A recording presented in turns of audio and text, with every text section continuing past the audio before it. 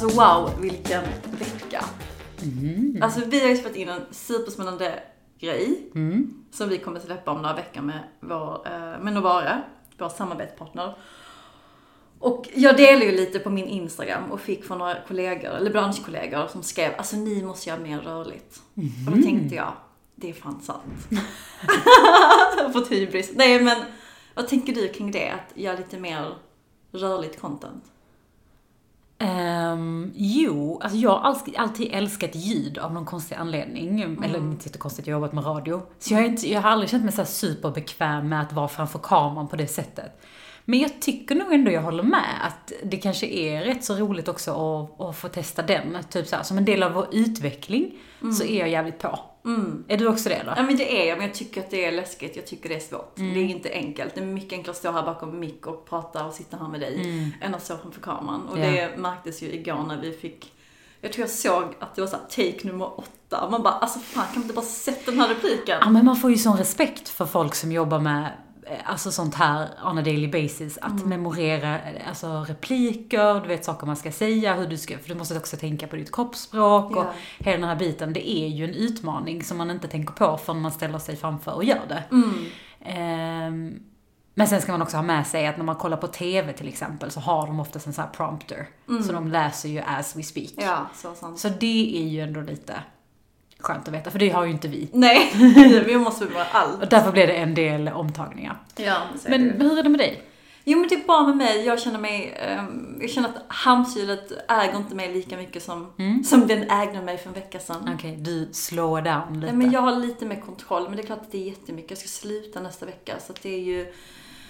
vad ska jag säga? Nej men du vet själv, det enda jag gör just nu är att skicka mejl. Jättebra idé, så spännande. Men du, tar den med den här personen för jag ska sluta nästa vecka. Och for your information, detta är din go-to. Jag skriver bara massa sådana mejl just nu, känns det som. Jag bara fasar ut mig själv. Hur mår du?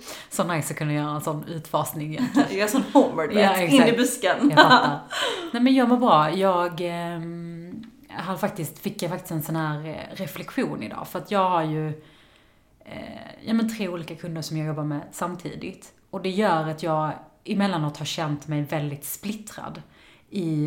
Jag känner mig så här inte good enough för någon. Du vet när man behöver divida sin tid med 3 stakeholders. Och det är klart att när en kund skriver till dig och vill ha någonting så förväntar de sig det rätt så snabbt. I alla fall det är min bild av det. Och det är så jag har jobbat tidigare när jag har liksom varit anställd. Så jag har liksom, jag tror den senaste tiden när jag har haft 3 kunder känt mig lite så här otillräcklig. Att jag hela tiden har pulsen liksom högt för att jag får ett mejl och så kanske jag sitter i ett möte med någonting annat. Det händer ju liksom olika saker. Och man vill ju helst undvika att vara så här, hej, sorry jag kan inte svara dig från imorgon. Nej. Alltså man vill inte det det är ändå ens egna varumärken man jobbar med. Men jag måste bara flika in här, men hur många gånger har man inte själv när man har jobbat med konsulter, med byråer, fått det mötandet? Och det är inte så trevligt. Speciellt byråer. Ja. Speciellt byråer. Alltså det finns ingen liksom bransch som är så icke customer service vänliga som byråer. Det är faktiskt en sanning i det. Jag säger inte att alla är så, men det är oftast så. Men du vill inte vara den som är nej, den? Men inte för att jag har reflekterat över det, utan det är min egna känsla liksom, att jag vill svara direkt och sådär. Så det har varit en del splittringar i mig på grund av det. Men sen så hade jag idag ett feedbackmöte med en av mina kunder. Varpå en av hans feedbackgrejer var att han tyckte jag var så himla tillgänglig. Och han bara, du jobbar liksom inte heltid för oss, men det känns som att du jobbar heltid and more. Och då blev jag, först blev jag väldigt glad. Men för det andra så var det en wake-up call för mig att, men okej, det är ju positivt att du uppfattar det så. Men är det verkligen bra att jag har haft den här stressen? För att jag fattar att jag vill vara service-minded och jag vill vara skitduktig. Men samtidigt så får jag inte betalt för att vara fulltid. Men att liksom, deras känsla är att de får mig fulltid. Så jag menar. Så att för mig var det lite en sån här wake-up call idag, att jag måste nog kanske strukturera upp det här lite bättre med att inte vara så himla on top of grejer så fort jag får det. Alltså så länge du får betalt för det så är det, alltså det är ju succé om du inte jobbar heltid för någon men att det uppfattas som heltid. Alltså det är ju ett kvitto i sig. Men om det är så att du jobbar heltid för någon och det också uppfattas som det, Jag jobbar så fattar inte. jag. Ja, men nej, men det gör jag inte. Jag jobbar inte heltid för någon. Det är inte så att timmarna blir mer än vad jag fakturerar. Utan det är nog mer den här känslan av att jag måste svara direkt. Nej, men det får du jobba bort. Alltså för det är just det här omöjligt. med, men det är omöjligt. Och jag märker det också, så här, jag sitter på ett möte och jobbar med någonting och så får jag liksom ett sms från någon som är så här: hej, vi måste kolla på det här. Och då går ju automatiskt min tankeverksamhet till det liksom. Vilket också är så här. Så att för mig var det fan vad glad jag blev, tack för att du uppfattar mig som så tillgänglig. Ja. Men också så här att jag kan också nog backa några steg. Gud, det är ingen som kommer dö av det. Nej, antagligen inte. Nej, det kommer bara göra dig själv en tjänst. Ja. Men fan vad kul med sån härlig feedback från kunden. Det är ju det bästa. Ja, absolut. Särskilt också kan jag säga så här, vi har ju pratat om det här med att vara feedback-kåta tidigare. Vi är ju båda kända för vad det är. Och man får ju ingen feedback när man är konsult. Nej, okej. Eller väldigt lite. Okej, men då ska jag inte bli konsult. Alltså, som konsult får man bara höra när saker och ting går väldigt dåligt. Alltså oftast. Ja. Men, så att jag blev väldigt glad och kände mig så här positiv känsla över det. Vet du vad det är, gumman? Nej. Du är toppkonsult. Oh, wow, gumman. Topp. Ready to pop the question? The jewelers at BlueNile.com have got sparkle down to a science with beautiful lab-grown diamonds worthy of your most brilliant moments. Their lab-grown diamonds are independently graded and guaranteed identical to natural diamonds, and they're ready to ship to your door. Go to BlueNile.com and use promo code LISTEN to get $50 off your purchase of $500 or more. That's code LISTEN at BlueNile.com for $50 off. BlueNile.com, code LISTEN. Topp 1 och topp 2.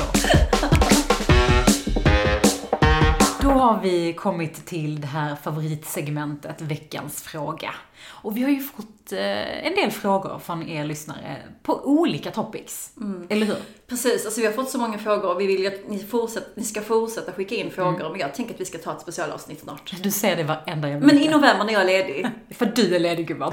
Jag kunde spela in det själv. Jag gör det själv. Nej, men jag tror också att vi kan typ nästan ha ett helt avsnitt där vi bara går igenom frågor. Alltså typ ett Q&A-avsnitt. Gud vad bra. Hallå, alla där ute, skicka in massa frågor. Vi gör ett skitbra. Love it. Okej, kör. Och på tal om veckans fråga. Frågan för veckan. Förlåt, det är så fattigt. Jag vet inte om du lyssnar på VD-podden. Jo, jag tror inte du var så. Det var du som skickade den länken till mig. Jag har ju börjat lyssna på den podden. Jag tycker den är jättebra. Skitbra. Tips till er där ute som letar efter poddar. Men de har ju en sån här jingle innan som är så här: VD-podden. Eller fast mycket bättre. Men jag tänkte på att fan, vi borde göra en sån här jingle. Ja, du men inte jag. Ja, jag har så mycket tid. Men okej, då kommer vi till veckans fråga. Vad gör man om man har en chef med kontrollbehov? Fy fan alltså. Har du haft en chef med kontrollbehov? Ja, det har jag. Och det första jag tänkte på var att jag var ju väldigt junior på den tiden. Så jag vågade ju inte ta upp det. Jag sa ingenting. Vilket var... Nej, men jag var för feg. Och jag visste inte. Jag var inte erfaren. Så jag förstår liksom varför jag inte gjorde det. Men nu när jag ändå har mina 5 år på nacken. Jättesenior. Så tänker jag att... Jag tänker så här, hur tänker chefen? Om en chef har kontrollbehov så måste det antingen betyda att personen känner att man inte får tillräckligt med information. Eller att man verkligen har problem. Man har issues med sitt kontrollbehov. Ja. Och då vill jag ändå utgå från att personen inte känner sig uppdaterad. Så jag hade faktiskt ställt frågan. Faktiskt. Varför har du kontrollbehov? Nej, men Eller till dig själv menar du? Nej, men ställt frågan utifrån att så här, absolut, jag kan, alltså om jag får en fråga, vad är status här? Jo, men jag kan absolut briefa dig.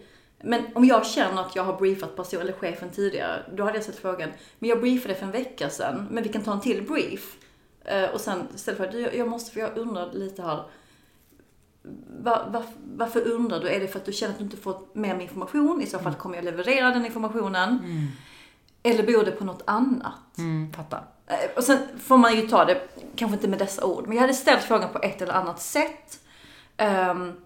Jag tror också att det är viktigt när man går in i en ny roll eller liksom, skitsamma man varit i rollen tidigare eller länge, att man förklarar för sin chef, så här jobbar jag bäst, hur jobbar du? Kan vi hitta vårt sätt way working? Och då kan man säga det, låt mig springa och ber jag dig backa, så backa på ett schysst sätt. Alltså för mig, alltså kontrollbehov kan ju också uppfattas olika beroende på, alltså man kan ju också ha olika toleransnivåer mot det här med att bli kontrollerad. För mig så är det ett tecken på distrust, alltså vad heter det? Du förstår vad jag menar. Vad betyder distrust? Hur säger jag det på svenska? Att man inte litar på dig? Exakt. Okay. Alltså det här med att när någon kontrollerar så handlar det någonstans om att man tror att man också måste ha kontrollen. Ja. Annars kommer det inte bli gjort, eller annars kommer det inte bli rätt. Och jag är lite allergisk mot den, liksom. Jag är kanske lite extra känslig mot kontrollbehovsbeteende. Ja, okay. Så att jag tror att jag hade nog, precis som du säger, rätt så direkt sagt ifrån. För att jag mår inte bra i en kontrollsituation. Nej, vem gör det? Nej, men jag typ vissa människor, jag har jobbat med människor som trivs med folk som som vägleder en mycket. Som dubbelkollar hela tiden. Exakt. Okay. Nästan till begärde. Alltså typ att man nästan tycker det är jobbigt när man blir liksom helt släppt. Så jag menar, så det finns folk som uppskattar den här typen av, sen är det ett negativt ord i sig. Men för mig är det så här, jag har faktiskt haft en chef som har haft det där kontrollbehovet, som sen också switchade helt och blev väldigt icke-kontrollerande i slutet. Aha. Och det kom ifrån, tror jag, en period där jag kände där jag antagligen behövde bevisa mig. Ja. Så jag vet inte, den här frågan, som du säger, det kan ju vara att den här personen bara inte riktigt litar på dig än. Och att du måste bevisa det. Kanske finns en sån här uppförsbacke du måste springa. Ja. Och vara övertydlig, som du säger. Kommunicera, säga hela tiden. Sen kanske det bara är en personlighet. Så sant. Och jag tänker att är den här personen i en situation där man måste bevisa sig, skicka gärna for your information mail. Jag vill bara bekräfta, detta är status, detta kommer ske vecka 44 eller 45 eller whatever. Eller haffa personen 5 minuter nu när man är tillbaka till kontoren, så kan man ju göra det på ett helt annat sätt. Ja. Eller skicka via Teams eller Slack eller vad ni nu jobbar med. Och märker du att nej, det här behovet fortsätter, ta upp det. Men utgå från dig själv att du upplever och inte liksom, du är en kontrollmänniska. För då kommer personen gå loss. Ja. Tänker jag. Och också, jag menar, att man, precis som vi är inne på, att man också gör en liten inventering för sig själv. Att är jag tillräckligt transparent? Ja. Delar jag med mig av information? För att man måste också förstå en chefs perspektiv som också har en chef. Också har, om inte en chef, så har man en styrelse. Det finns alltid någon som är beställare till någon liksom. Gud ja, och man måste alltid leverera. Och det är fan jobbigt att få en fråga som man inte kan svara på. Precis, och det kan vara i sin tur att den personen har en jättekontrollerande chef som ställer massa frågor, som gör att din chef måste ställa dem till dig. Så att hjälp till istället, det är mitt tips. Skitbra tips. This is Paige, the co-host of Giggly Squad, and I want to tell you about a company that I've been loving, Olive & June. Olive & June gives you everything that you need for a salon-quality manicure in one box. And if you break it down, it really comes out to $2 a manicure, which is absolutely insane. It's also so easy to get salon-worthy nails at home with Olive & June. The difference between how your nails used to look when you did them yourself and now with the Mani system is a complete game changer. The best thing about Olive & June, too, is it's a quick dry. Dries in about 1 minute, lasts for 5 days, and full coverage in up to 1 to 2 coats. Visit oliveandjune.com/perfectmani20 for 20% off your first system. That's oliveandjune.com/perfectmani20 for 20% off your first system.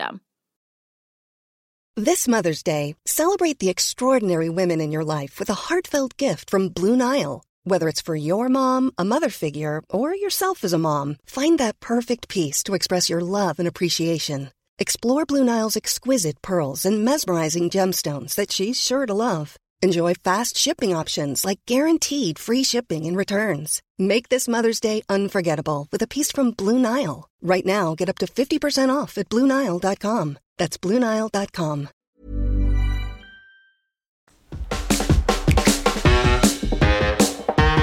Jag måste fråga en sak. Hur strategisk är du i din karriär? Nu är du konsult, men det är inte så stor skillnad, för du gör ju fortfarande karriär, bara att du hämta pengarna själv. Alltså jag känner ju inte att jag gör karriär. Okej, va? Det är faktiskt en reflektion jag har. Det känns ju inte som att jag gör karriär på samma sätt som jag gjorde när jag var anställd. Det är lite annorlunda Alltså jag fattar i praktiken att det inte är så. Men min känsla är att jag är mycket mer så här med i karriären just nu. Fast, jag fattar vad du menar. Men jag tänker, podden är ju också en del av karriären. Och det är vi. Och hur strategisk är du i dina val? Brukar du tänka på det? Jag har nog alltid varit en extremt strategisk person. Faktiskt. Ska jag nog ärligt säga. När jag jämför med det, när man väl börjar prata med någon om karriär, så man bara, okej, du tänkte inte alls. Men jag hade tänkt 20 gånger på det. Ja. Så jag har nog försökt vara strategisk på många sätt. Jag har nog framförallt också kanske tackat nej av strategiska skäl i min karriär. Eller hur? Om man kanske har så här, nej men det där matchar inte riktigt min självbild av vad jag vill i min karriär. Millennial. Ja, exakt. Jag tror en gång så fick jag ett offer om, vad fan var det nu? Det var så här trädgårdsprylar. Alltså så här moderna, coola, det var deras approach. Gräsklippare och såg, jag vet inte ens vad det är. Alltså jag kan inte ens förklara det för dig. Och det var skitbra för mig då, när jag fick det offert, så var det ändå liksom en bättre lön, det var en bättre liksom titel och de här grejerna. Men där var jag ju strategisk och tackade nej, även om jag kanske tyckte att det skulle vara spännande och kul. Men så sa jag så här, nej men jag kan ju inte jobba med gräsklippare. Det rimmar liksom inte med min strategi om vad jag vill jobba med. Ja. Så jag är nog rätt strategisk. Du då? Nej, men jag känner igen mig i det, saker man tackat nej till för att det inte rimmar med ens vision. Alltså minns när jag fick det här jobbet på det här leasingföretaget. Vi behöver inte gå in på namn. Just det. Och det var ju, alltså jag tror typ att de erbjöd 10 laxen vad jag hade på den tiden. Ja. Vilket är mycket pengar. Snälla, ja. Och det var en rolig titel och roligt jobb, men alltså branschen var inte lika rolig. Nej, och det är också så taskigt för att man känner sig så himla, vad ska man säga, selektiv mot branscher. Ja. Men alltså, jag hade inte varit vad jag är idag om jag hade tagit det jobbet. Jag hade varit ute i ett industriområde. Vi hade inte haft en podd. Nej. Jag tror inte varit vänner. För att jag hade inte varit vän med dig om det. Nej, men jag tror att man är nog kanske lite mer strategisk än vad man tänker sig i val man gör. Sen kan det ju också faktiskt, ska jag säga, vara smart ibland att gå på sådana branscher. För att du har också mindre kanske competition i de branscherna. Nu är jag alltså vad heter det? Nu bara hårdrar jag. Men det kan ju vara lite så också, för att när du jobbar med kanske lite mer de här coola, attraktiva jobben i ditt yrke, oavsett om det är marketing eller sales eller du jobbar med logistik. Det finns alltid lite bolag som är lite coolare att jobba för. Ja. Då kommer naturligt också fler människor vilja jobba på det bolaget. För att det är lite coolt. Ja. Så sant, men jag tror också att man måste följa sin passion. För annars blir man inte bra på det man gör. Men det måste ändå kittla lite i magen. Ja, 100%. Men, och det är ju en del av att vara strategisk. Alltså hur passar det här liksom mitt liv, och inte bara hoppa på första bästa liksom. Verkligen. Men det kan vara, tror du att det kan vara smart att vara strategisk? Alltså tror du att det finns ett syfte i... Både ja och nej. Alltså det blir ju jobbigt när det är... Jag tror det kan skada en när man gör allt på grund av alltså för att man har en agenda.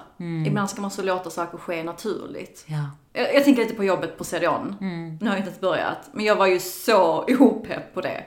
Och tänk om jag hade bara tackat nej till det mötet. Nej, men vet du vad? Nej. Det hade jag aldrig vetat. Förstår du vad jag menar? Man måste också våga ta lite risker. Ja, men våga lyssna och inte bara säga nej bara för att det kanske ser lite, inte enligt din vision på pappret, utan att våga skrapa lite på ytan. 100%. Sen så när jag tänker på det, alltså nu man är ju inne på LinkedIn och scrollar på folks profiler. Ja. Det är så kul att se vad folk har för bakgrund. Visst? Ja. Nej, men, och då tycker jag att man ser oftast att det finns den här profilen som är lite, typ de som är skitcoola, som man vet är profiler inom olika branscher, de har oftast lite annorlunda typ av bakgrund. De kanske inte är jättekonsekventa i liksom deras väg, utan de kanske har fått börjat någonstans på en liten roll och sen har de växt som fan. Yeah. Jag tror det var, jag tittade på Nix marknadschef. Kollade på liksom hennes profil. Och hon hade liksom inte en klassisk så här marknadschefs bakgrund innan hon blev det. Men hon bara rullade in på den och jobbade sig framåt antagligen. Fick förtroende tidigt i deras liksom, resa. Och det tycker jag är någonting man ska ha med sig också. Att bara för att du har haft någonting bakåt betyder inte att det behöver definiera din framtid. Så sant. På gott och ont. På gott och ont. För man kan också snabbt bli outdated. 100%. Speciellt när man tittar på vem som får den här typen av jobb idag. Som du säger, jag kan ha lite olika bakgrunder, behöver inte gått liksom handelsvägen. Eller gjort den här praktiken på en handelskammare som det var back in the days. Som vi båda två gjorde, by the way. Exakt, för att det skulle se bra ut på CV:t när vi väl sökte jobb. Alltså kan vi bara prata om det? För det där... Jag tror att speciellt när man var lite i början av sin karriär så var man kanske lite mer strategisk i de frågorna. Man var ju så här, man tog ju varenda möjlighet bara det såg bra ut. Så var ju lite handelskammaren för mig. Jag gjorde ju min praktik i handelskammaren i Holland. Ja. Det var obetalt. Alltså jag tror jag fick typ 100... Alltså jag fick en sån symbolisk summa som var typ ingenting. Alltså, men du fick någonting, jag fick nada. Alltså att en tapas fick jag. Och det är det som är grejen. Man gjorde det, och det man gjorde var att koka kaffe. Och typ så här, skriva mejllistor. Ja. Alltså jag gjorde ingenting annat mer än det. Nej, och jag liksom events och hämta roll-upen. Exakt, sätta upp den här fucking roll-upen. Bära det på tunnelbanan. Det var ju den typen av jobb. Och man gjorde det gratis. Man gjorde det bara för att det såg bra ut. Ja, för att man behövde någonting på CV:t. Och sen ville jag bo i Madrid och leva Spanish life. Men ändå, alltså jag kan inte stå på en restaurang och jag hade tjänat mycket mer än vad jag gjorde på den handelskammaren. Ja. Tror du det var värt det för dig? Alltså så här in retrospect. Jag måste inte prata engelska. Jag vet det. Jag vill säga nej. Jag tror inte det. Gud vad hemskt. Du tror inte att det var värt det? Alltså jo, det var det. För jag fick jättebra vänner och kompisar och ändå ett litet nätverk som jag kan ta med mig. Så jo, det gav mig. Det var inte så total waste. Men jag kanske inte hade gjort det idag. Jag vet inte. Fast jag tror det kanske ändå var någonting som särskilde dig från någon annan. Alltså det är ändå någonting som du har gjort när man är typ 20 bast. Det är ändå en accomplishment att flytta till ett land. Ja, jo. Alltså jag tror vi ska ändå ge oss men varför vi kokar kaffe? Jag vet, vi fucking kokar kaffe. A lot can happen in the next 3 years. Like a chatbot may be your new best friend. But what won't change? Needing health insurance. United Healthcare Tri-Term Medical Plans are available for these changing times. Underwritten by Golden Rule Insurance Company, they offer budget-friendly, flexible coverage for people who are in between jobs or missed open enrollment. The plans last nearly 3 years in some states, with access to a nationwide network of doctors and hospitals. So for whatever tomorrow brings, United Healthcare Tri-Term Medical Plans may be for you. Learn more at uh1.com. Even when we're on a budget, we still deserve nice things. Quince is a place to scoop up stunning high-end goods for 50 to 80% less than similar brands. They have buttery soft cashmere sweaters starting at $50, luxurious Italian leather bags, and so much more. Plus, Quince only works with factories that use safe, ethical, and responsible manufacturing. Get the high-end goods you'll love without the high price tag with Quince. Go to quince.com/style for free shipping and 365-day returns.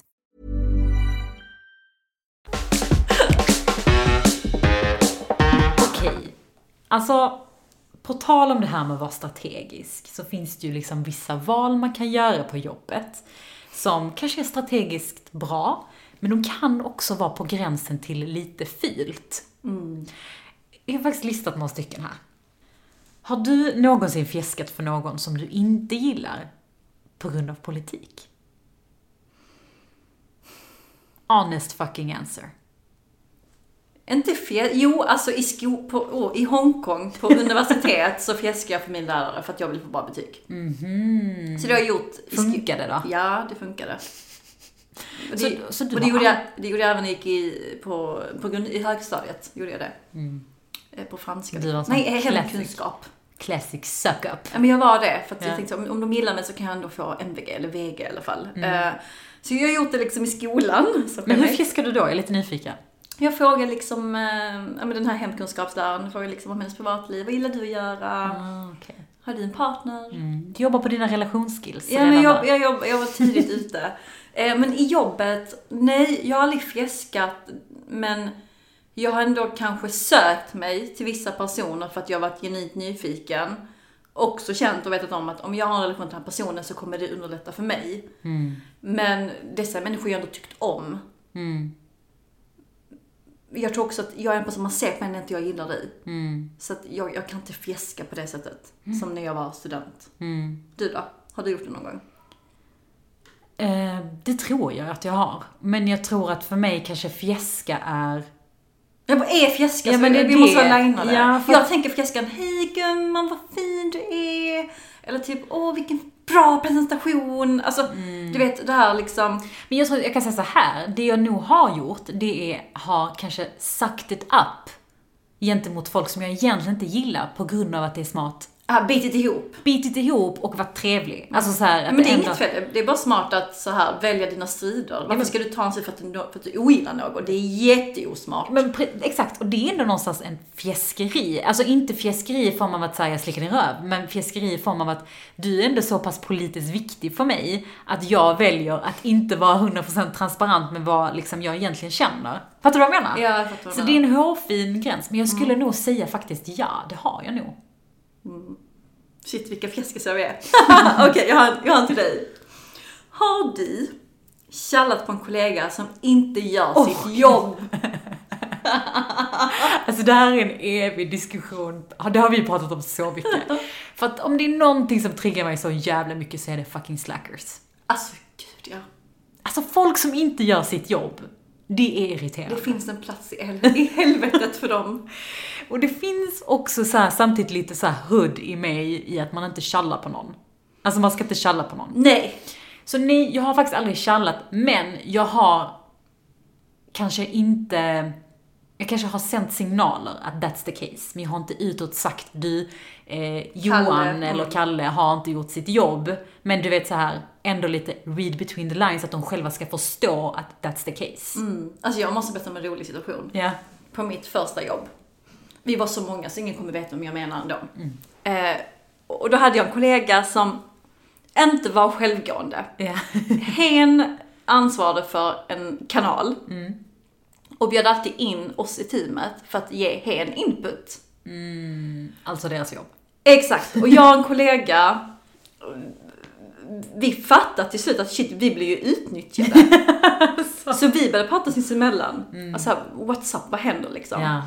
Och min kollega på mammalediga så var bara jag kvar, så jag hade ingen att liksom älta med. Och då satt jag ett möte med den här personen. Och till slut frågade jag, ja, jag kan hjälpa dig. Men vad ska du jobba med då? Vad kommer du göra? Swishar du mig din lön sen? Eller vad? Men jag kom ju och då fick jag såhär, nej men it's teamwork. We're doing it together. Och då ställde jag frågan, men du får lön för detta, det vet du om va? Så varför ska jag göra ditt jobb när det är du som är ansvarig, nummer 1. Nummer 2, det är ditt jobb. Nummer 3, du får lön. Du får betalt för att göra detta. Och ändå gör du inte det. Så skönt att säga det. Det var jätteskönt. Jag fick flipp. Hjälpte det då? Jag slutade efter några veckor. Det var precis innan liksom, jag bytte jobb. Men du kallar aldrig? Jag kallar aldrig. Jag kan ånga mig faktiskt att jag inte gjorde det. Nej, men det är aldrig nice att vara challare. Nej, jag skulle aldrig inte vara det. Nej, absolut inte. Men vi hade en så här... Vi är gamla kollegor som käkade middag igår och då pratade vi faktiskt om detta. Och det var rätt kul att blicka tillbaka. Vi skrattade ju åt det. Det var ju, vi har ju inte agg längre. Nej. Men det var en kul grej och så sa vi det på fan vi borde kallat. Men nej, det hade väl gjort. Det är inte vårt jobb. Okej. Har du någonsin ljugit om vad du har i lön när du varit i jobbprocesser? Absolut. 100%. Alltså varför ska man inte göra det? Nej. Alltså den kände jag var rätt lätt. Men det är ju skämmigt ifall de kollar upp dig, ifall de är bästis med din chef. Men det här var det sjuka för att jag hade ju någon som... Alltså nu har jag faktiskt inte gjort det på jättelänge nu. För att jag har kommit på att folk kan kolla upp det här liksom. Ja. Man kan alltid krydda med några tusen liksom. Det kände jag ändå är fine. Ja, men när jag var den processen i Danmark så ljög jag. Jag späckte ut min lön lite. Ja, fattar. Du la på en 0 eller 2. Nej, jag skojar. Nej, men jag fattar. Ja. Och det kanske ibland tror jag någonting som alla rekryterare vet om också att man gör. De liksom tar bort några procent för att de vet att det är så. Ja. Men jag tror det jag ville komma till att det gör nog många. Men en gång så där jag faktiskt inte gjorde det. Ja. Jag var helt öppen med det. Och den här personen då skulle ta referenser på mig, för vi kom så pass långt i processen, då visade det sig, då ringer mina referenser mig sen och säger, de frågade vad du hade i lön. Oj, sneaky bitch. Alltså, sneaky bitch. Alltså, jag har aldrig varit med om det tidigare. Nej. Det känns så här, jag känner typ att det är GDPR. Ja, men lite så. Men jag måste fråga, eller är du klar? Jag vill inte men det var bara att jag blev jättekränkt nu. Som tur, tack Jesus, så hade jag inte ljugit. Så skämmigt om du hade gjort det. Det hade varit så skämmigt. Men där och då kände jag bara så här, men gud vad kränkande. Ja. Vad är grejen med att fråga vad folk tjänar? Vad spelar det för roll vad du tjänar idag? Du ska, om du har, alltså jag fattar inte det. Nej. Jag tycker det är jättekonstigt. Exakt. Men det är också så svårt att ducka den frågan. Ja, men jag tycker ni som lyssnar som ställer den här frågan, berätta för mig, varför ställer ni den frågan? Jag vill genuint veta varför. Fråga då hellre, vad har du för löneanspråk? Exakt. Vad har liksom din nuvarande lön med den här titeln och jobbet att göra? Nada, prada. Nada, prada. På tal om titel. Har du använt din titel, jobb eller podd för att få saker att gå igenom? Apollonia San Contreras. Här i Off Topic Podcast kommer sanningen fram. Du ser lurig ut. Vill du ha sanningen? Ja, men det är klart jag har gjort det. Okej, när då? Nej, det var kanske inte. Men alltså varför, i vilka sammanhang? Ja, men är det oftast titel eller är det oftast liksom nej, i vilka sammanhang? Det är på den. Ja. Alltså jag skulle aldrig gå och säga att jag har en titel och bara marketing activation. Ja. Aldrig i livet. Men jag har faktiskt använt podden nu när vad många armgumman är nervösa. Hon bestammar. Nej, men i och med att vi ska giftas i Spanien och har bokat ett härligt hotell, så skicka ett mejl och berätta om vår podd. Jaha. Och sa att vi kan lyfta den podden i... Det här har inte du checkat med mig, gumman. Lyfta samarbetet i podden. Så ja, jag har använt den. Det är klart jag har gjort. Ja, men du var ärlig. Nej, alltså jag vet inte om jag har lyft podden. Men din titel. Wow, gumman. Wow. Nej, alltså jag försöker faktiskt tänka lite nu för att ge dig ett ärligt svar. Jag är nog dålig på detta. Jag skulle nog behöva vara mycket bättre på det. För att jag tror också att det är... Alltså jag tycker inte det är någonting negativt, ärligt talat. Jag kanske har lyft min Instagram vid något tillfälle. Ja, lätt. Jag gör det typ varje dag. Men det andra är nog kanske lite på underläge. Nej, men det är pinsamt att lyfta sitt jobb och titel. Det hade jag inte gjort. För människor som gör det, jag blir själv obekväm när de gör det. Jag har ju fått mejl, och detta måste jag berätta. Ja. Fick ett mejl. Hej, jag heter Kalle. Jag är storchef på det här företaget och jag har många anställda under mig och sitter i väldigt spännande möten med väldigt intressanta människor. Så jag tycker att du borde ge mig en klocka eller en hövding. Alltså jag har fått det på 2 av de bolagen jag jobbat med. Alltså de vill ha free stuff på grund av sin titel. Ja. Och jag har gått in på LinkedIn och kollat upp dem. Det är så att de har en Instagram med typ 1000 följare eller influencers eller en blogg eller YouTube. Utan det är corporate män. För det har aldrig varit en kvinna som meddelat mig. Utan det är oftast män. Eller det är alltid män. Och det har hänt både på Kronaby och på Hövding. Det är väldigt intressant. Faktiskt, jag kan ändå tycka det är ballsy på ett sätt. Men också kanske lite osmakligt. Ja, men lite naivt. Men det måste ju funka. Jag kan ju inte varit den första de har mejlat.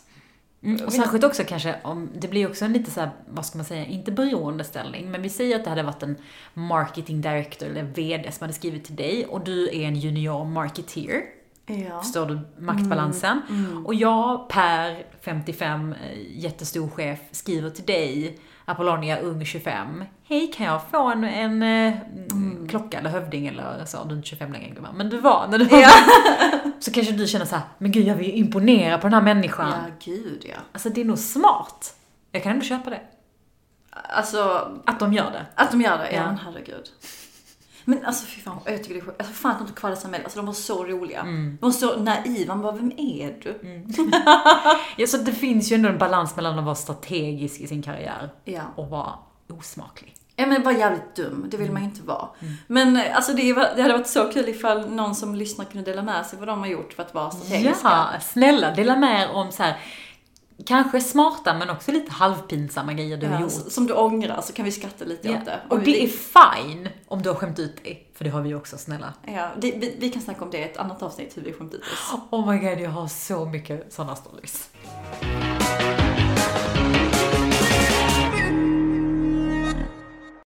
En podd från Allermedia.